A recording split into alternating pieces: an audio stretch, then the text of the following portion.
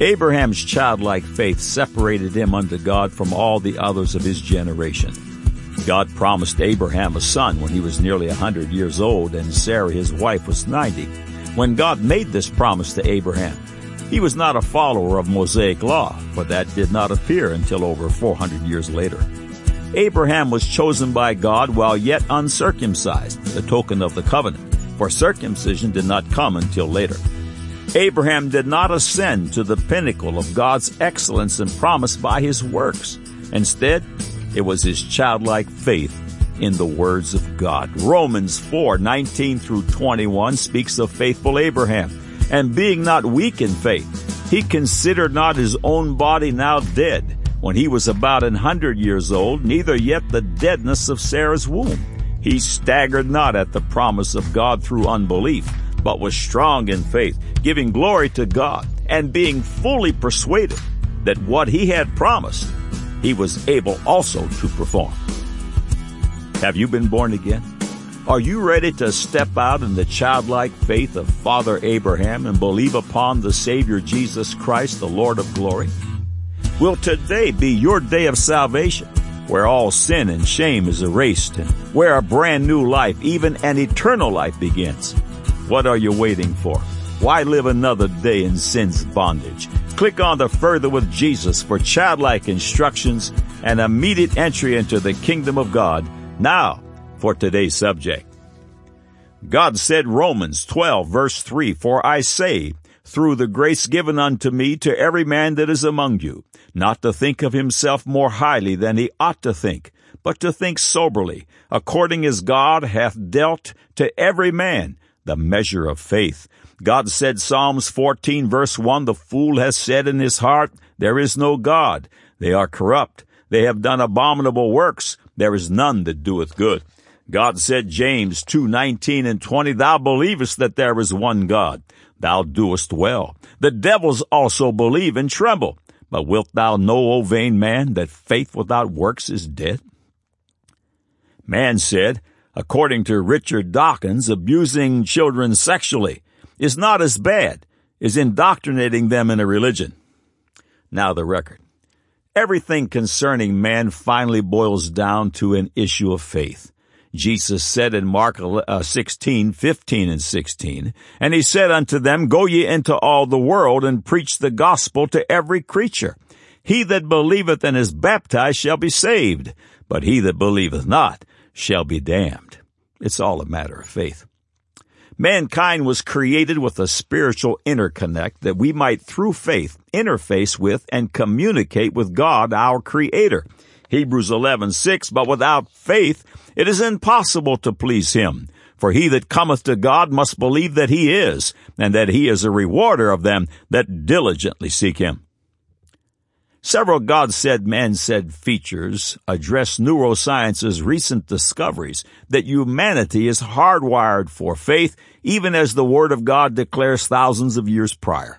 The following paragraphs are from the God Said, Man Said feature, The Measure of Faith. Could it be possible that science is beginning to catch a glimpse of God's creative plan? Is it possible that God, in the original design of man, hardwired him to function spiritually via faith, or as the Word of God records, as God hath dealt to every man the measure of faith? All believers understand at one level or another that faith is the only currency in the kingdom of God. Beginning with initial salvation all the way to eternal life, faith is required. Nothing good in the kingdom of God can be obtained without faith. For years, academic unbelievers claimed that man created God and not the other way around. Their position was that faith in any God was a societal crutch used to answer the hard questions of what lies beyond life, and that the IQ challenged find the concept of God rewarding. The headline of the October 25, 2004 issue of Time magazine reads, The God Gene, and the subhead reads, Does our DNA compel us to seek a higher power? Believe it or not, some scientists say yes. End of quote. Jeffrey Kluger authored the article in Time magazine titled, Is God in Our Genes? This is one excerpt. Even among people who regard spiritual life as wishful hocus-pocus, there is a growing sense that humans may not be able to survive without it. Kluger continues, nowhere has that idea received a more intriguing going over than in the recently published book, The God Gene, How Faith is Hardwired into Our Genes by molecular biologist Dean Hammer, chief of gene structure at the National Cancer Institute. Hammer not only claims that humans' spirituality is an adaptive trait, but he also says he has located one of the genes responsible, a gene that just happens to also code for production of the neurotransmitters that regulate our moods. End of quote. Again, Kluger writes, those religious believers who are comfortable with the idea that God's genes are the work of God should have little trouble making the next leap, that not only are the genes there, but they are central to our survival, one of the hinges upon which the very evolution of the human species turned. It's an argument that's not terribly hard to make. For one thing, God is a concept that appears in human cultures all over the globe, regardless of how geographically isolated they are. When tribes living in remote areas come up with the concept of God as readily as nations living shoulder to shoulder, it's a fairly strong indication that the idea is preloaded in the genome rather than picked up on the fly. If that's the case, it's an equally strong indication that there are very good reasons it's there. End of quote. Michael Persinger, professor of behavioral neuroscience at Lorettain University in Sudbury, Ontario, had this to say on the subject. Anticipation of our own demise is the price we pay for a highly developed frontal lobe. In many ways, a God experience is a brilliant adaptation. It's a built-in pacifier. End of quote. God created man with the ability to communicate and function in the realm of faith. It's man's choice whether he'll participate. Thousands of years before man begins to understand the reasons why, God declares it in His Word. This is proof that God is. Seek Him while He may be found. God said, Romans 12:3, for I say through the grace given unto me to every man that is among you, not to think of himself more highly than he ought to think, but to think soberly, according as God hath dealt to every man the measure of faith. The following excerpts are from the God Said, Man Said feature, Genetic Faith.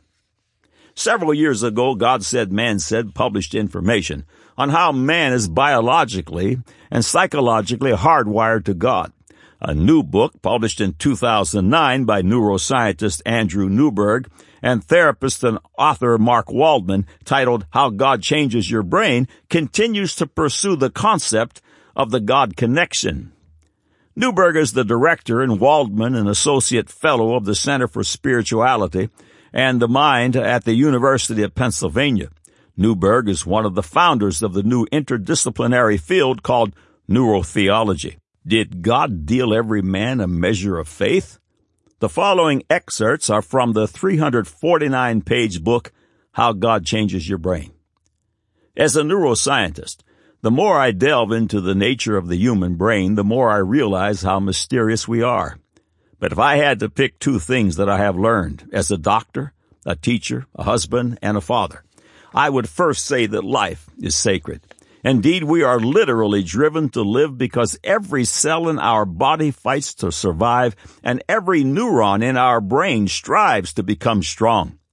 The second thing I've learned is that behind our drive to survive, there is another force, and the best word to describe it is faith. Faith not just in God or in science or love, but faith in ourselves and each other. Having faith in the human spirit is what drives us to survive and transcend. It makes life worth living, and it gives meaning to our life. Without such hope and optimism, synonymous for what I'm calling faith, the mind can easily slip into depression or despair. Faith is embedded in our neurons and in our genes, and it is one of the most important principles to honor in our lives. End of quote. And again from the book. Faith in an optimistic future may be a placebo, but it's important to remember that placebos can cure, on average, 30% of most physical and emotional diseases. Even an irrational belief in a cure that has been proven not to work can significantly boost the body's immune system when dealing with a deadly disease. Recently, a team of National Institutes of Health researchers concluded that a moderate optimistic illusion appears to be neurologically essential for maintaining motivation and good mental health. They also found that highly optimistic people had greater activation in the same parts of the anterior cingulate that are stimulated by meditation. The anterior cingulate plays a crucial role in controlling anxiety, depression, and rage, as well as fostering social awareness and compassion. Even the medical researchers at the Mayo Clinic stressed the importance of optimistic thinking for maintaining optimal health. They found that positive thinking decreases stress, helps you resist catching the common cold, reduces your risk of coronary artery disease, eases breathing if you have certain respiratory diseases, and improves your coping skills during hardships. An optimistic attitude specifically reduces the stress-eliciting cortisol levels in your body, and many other studies have demonstrated how optimism improves behavioral coping and a variety of physical illnesses. In a 40-year follow-up conducted at Duke University, optimists had increased longevity compared to pessimistic individuals. Indeed, the role of optimism is so important in maintaining psychological health that the University of Pennsylvania has an entire institute, the Positive Psychology Center, headed by Martin Seligman, dedicated to this research. Faith is essential for maintaining a healthy brain. End of quotes. In this human experience, faith is its most valuable possession. With faith, all things become possible. The Word of God teaches us how to build and grow this most powerful resource. Romans 10:17, so then faith cometh by hearing, and hearing by the Word of God. Jude 1:20 and 21, but ye beloved, building up yourselves on your most holy faith, praying in the Holy Ghost, keep yourselves in the love of God, looking for the mercy of our Lord Jesus Christ unto eternal life. Faith in God opens the door to all of His everlasting promises. A handful of verses have been selected for your consideration. Matthew 17:20, and Jesus said unto them, because of your unbelief, for verily I say unto you, if you have faith as a grain of mustard seed, ye shall say unto this mountain, remove hence to yonder place, and it shall remove, and nothing shall be impossible unto you. Mark 11:22 through 26, and Jesus answering saith unto them, have faith in God. For verily I say unto you, that whosoever shall say unto this mountain, be thou removed, and be thou cast into the sea, and shall not doubt in his heart, but shall believe that those things which he saith shall come to pass, he shall have whatsoever he saith. Therefore I say unto you, what things soever ye desire when ye pray, believe that ye receive them, and ye shall have them. And when ye stand praying, forgive, if ye have aught against any, that your Father also which is in heaven may forgive you your trespasses. But if ye do not forgive, neither will your Father which is in heaven forgive your trespasses. John chapter 14:12 through 14. Verily, verily, I say unto you, he that believeth on me, the works that I do shall he do also, and greater works than these shall he do, because I go unto my Father. And whatsoever ye shall ask in my name, that will I do, that the Father may be glorified in the Son. If ye shall ask anything in my name, I will do it. In spite of the obvious hand of God in the creation of man and his universe, the heathen rage. Psalms 2:1 through 5 reads, why do the heathen rage, and the people imagine a vain thing? The kings of the earth set themselves, and the rulers take counsel together against the Lord and against his anointed, saying, let us break their bands asunder, and cast away their cords from us. He that sitteth in the heavens shall laugh. The Lord shall have them in derision. Then shall he speak unto them in his wrath, and vex them in his sore displeasure. The headline from the May 8th, 2014 issue of the New York Daily News reads, Atheists to launch the first TV channel dedicated to godlessness. The following excerpts are from that feature. Believe it. a New Jersey-based atheist group is starting the first on-demand TV channel dedicated to godlessness. Atheist TV will be launching this summer with big plans to reach out to atheists, humanists, free thinkers, and folks who are looking for a way out of faith. David Levinson, Getty Images American Atheist, will partner with the Richard Dawkins Foundation to provide on-demand content. Since they're first on the scene, American atheists will face the challenge of defining what exactly godless programming will look like. We'll have shows about philosophy, science, history, Moscato said, a critical examination of the facts. Moscato also hopes the channel will encourage people who are doubting their faith to come out as atheists. When somebody leaves their religion, they don't necessarily know everything about the Big Bang, Moscato said. This will fill in the gaps in knowledge that pastors have left behind. End of quotes. The goal of this foolish undertaking is to help people find their way out of faith. They must have missed the memo. The man is irreversibly hardwired for faith. The headline in the July 19, 2014 feature published on WND.com reads, Scientist, atheists might not exist. The subhead reads, Metaphysical outlook may be so deeply ingrained in human thought processes it cannot be expunged. A few paragraphs follow. But now a Hong Kong-based science writer has posted an article on the Science 20 blog under the headline, Scientists Discover That Atheists Might Not Exist, and That's Not a Joke. Writer Nori Vitachi, who explains he is based at a creativity research lab there and is fascinated by metaphysics and their theories of the universe, said he has written a lot of books, has been published by Scholastic, and once was shortlisted for a prize for a children's book on relativity. On the Science 20 site, which was set up to modernize science communication, publishing, collaboration, and public participation, he posts articles that are not filtered for size, and there are no political or cultural agendas. Vitachi writes provocatively that God, if he is around, may be amused to find that atheists might not exist. He cites several reasons for his suggestion, including that scientists are becoming more and more aware that a metaphysical outlook may be so deeply ingrained in human thought processes that it cannot be expunged. He suggests something that would be concerning to atheists, that what you actually believe is not a decision you make for yourself. Your fundamental beliefs are decided by much deeper levels of consciousness, and some may well be more or less set in stone, he said. He quotes Graham Lawton and the New Scientist, who wrote, Atheism is psychologically impossible because of the way humans think. They point to studies showing, for example, that even people who claim to be committed atheists tacitly hold religious beliefs such as the existence of an immortal soul. And Vitachi quotes Pascal Baer from Nature saying, a slew of cognitive traits predisposes us to faith. End of quote. Evolutionist Amir D. Axel stirred the ire of the camp of the atheist in his new book, Why Science Does Not Disprove God. On page 13 of his book, you'll find the following. Along the way, Dawkins shares some of his unscientific beliefs, such as that Hitler was not nearly as evil as Caligula. How does he know?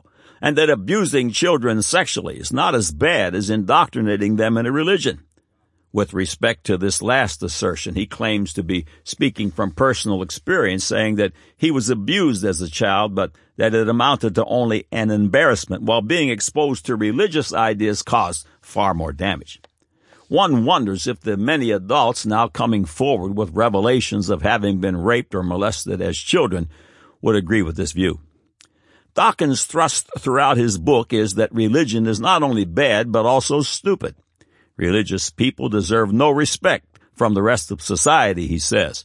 In Chapter 1 of The God Delusion, Dawkins has an entire section titled Undeserved Respect, referring to his view that religious people are not deserving of respect for their beliefs. Yet after his impassioned all-out attack on the folly of religion, Dawkins rates himself only a 6 on atheism's scale he has designed, in which 1 stands for absolute belief in God and 7 indicates a 100% sureness that there is no God. Why does the world's most prominent atheist suddenly hedge? End of quote. Mr. Dawkins is not an atheist after all. He would be better defined as an agnostic. Israeli Colonel Ofer Winter, who was in the midst of the fighting in the Gaza Strip, weighs in on the atheist issue. The following excerpt is from WND.com, who released an article written by Joe Kovacs. In his interview with Mispacha, Winter defended his message, saying, "Everyone finds God when in combat. Anyone who attacked me for the letter apparently has only seen weapons and pictures, was never in combat and doesn't know what fighting spirit is," he said, revealing that before going into action, his custom was to recite the blessing with which the ancient Israelite priests would bless the army before it went to war. When a person is in a life-threatening situation, he connects with his deepest internal truths, and when that happens, even the biggest atheist meets God, he said, claiming soldiers see so many miracles, it is hard not to believe in God. End of quote. God has pre-programmed man to believe. Even the devil believes and trembles. Have faith in God, and nothing shall be impossible to you. God said, Romans 12:3, "For I say, through the grace given unto me, to every man that is among you, not to think of himself more highly than he ought to think, but to think soberly, according as God hath dealt to every man the measure of faith." God said, Psalms 14:1, "The fool hath said in his heart, there is no God. They are corrupt. They have done abominable works. There is none that doeth good." God said, James 2:19 and 20, "Thou believest that there is one God, thou doest well. The devils also believe and tremble.